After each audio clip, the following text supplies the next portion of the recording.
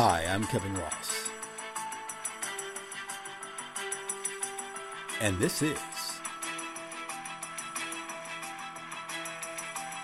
the podcast.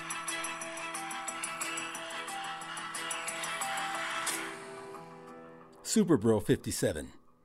May the best black quarterback win.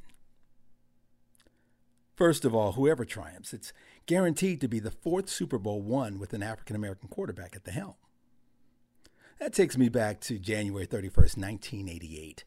I remember watching the game with my black buddies, all of us in our 20s.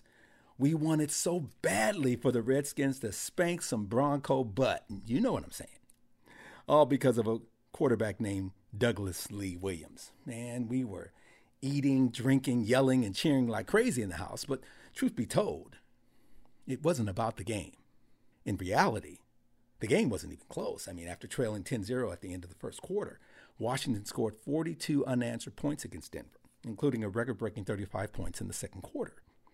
The final score was 42-10. I mean, it was a blowout. Not only did Williams become the first African-American starting quarterback to win a Super Bowl, the icing on the cake was that he was also named the most valuable player. After the Super Bowl was over, we took the celebration outside, throwing the football around and talking about the significance of what we had just witnessed. The next day, February 1st, kicked off Black History Month.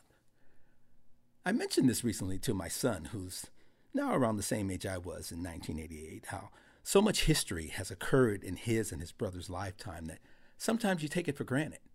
When you think about Barack Obama as president, being an African American, Kamala Harris, first woman, black, mixed race, vice president, black woman as a Supreme Court Justice, Ketanji Brown Jackson, black mayors of major cities, Eric Adams in New York, or Karen Bass recently in Los Angeles. We've got a governor of Maryland who's black, and we've got U.S. senators, and in music, Beyonce being now the most awarded Grammy-winning artist ever. And then, of course, athletes, sports, whether it's basketball, tennis, or our nation's most watched event, which is football. And it's been football at the quarterback position that was considered the most important. And yet black players trying to achieve that position have historically faced difficulty in landing and retaining the role. And in the past, because of race, they were also substantially underpaid. The first 46 Super Bowls featured just 3 black quarterbacks. Now, since 2012, 7 of 11 Super Bowls will have had at least one.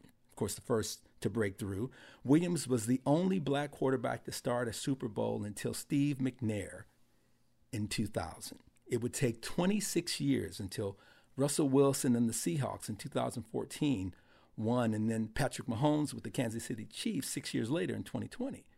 So we've only had 3 that have won up to date. But when we look at those quarterbacks starting in these positions, Jalen Hurts this year with the Eagles, Mahomes with the Kansas City Chiefs, Cam Newton, Super Bowl 50 with the Carolina Panthers, Russell Wilson with the Seahawks back in Super Bowl 48, Colin Kaepernick of the 49ers, Super Bowl 47, and Donovan McNabb also with the Eagles back in 2005.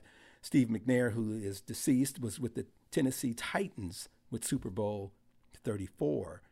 And moving backwards, it was Super Bowl 22, where Doug Williams was able to make history, while also dealing with racism from the fans and even his own coaching staff. I mean, during his tenure with the Buccaneers, the Tampa Bay Buccaneers, Doug Williams was only paid $120,000 a year, the lowest salary for a starting quarterback in the league, and less than the salary of 12 backups. After the 1982 season, Williams asked for a $600,000 contract, but the Tampa Bay Buccaneers owner Hugh Culverhouse refused to budge from his initial offer of $400,000. Feeling that Culverhouse was not paying him what a starter should earn, Williams said, you know what, I'm good. I'm going to sit out the 1983 season. And that year, the Bucs went 2-14. They would not even make the playoffs again until 1997, 14 years later. Meanwhile, in 1986, Doug Williams joined the Redskins. And as they say, you know the rest of the story.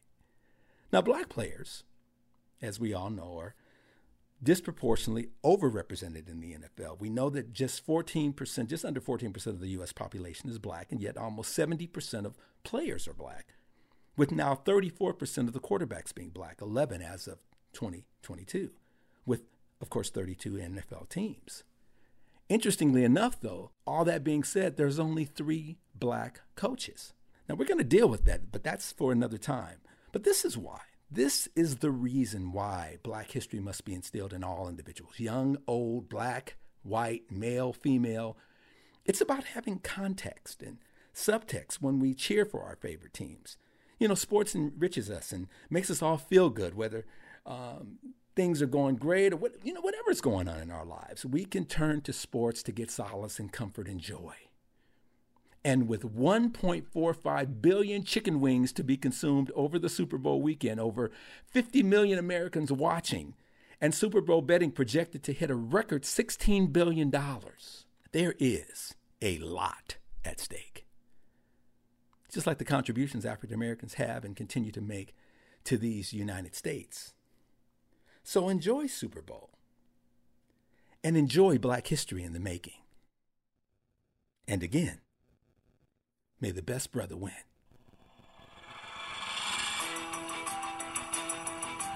I'm Kevin Ross.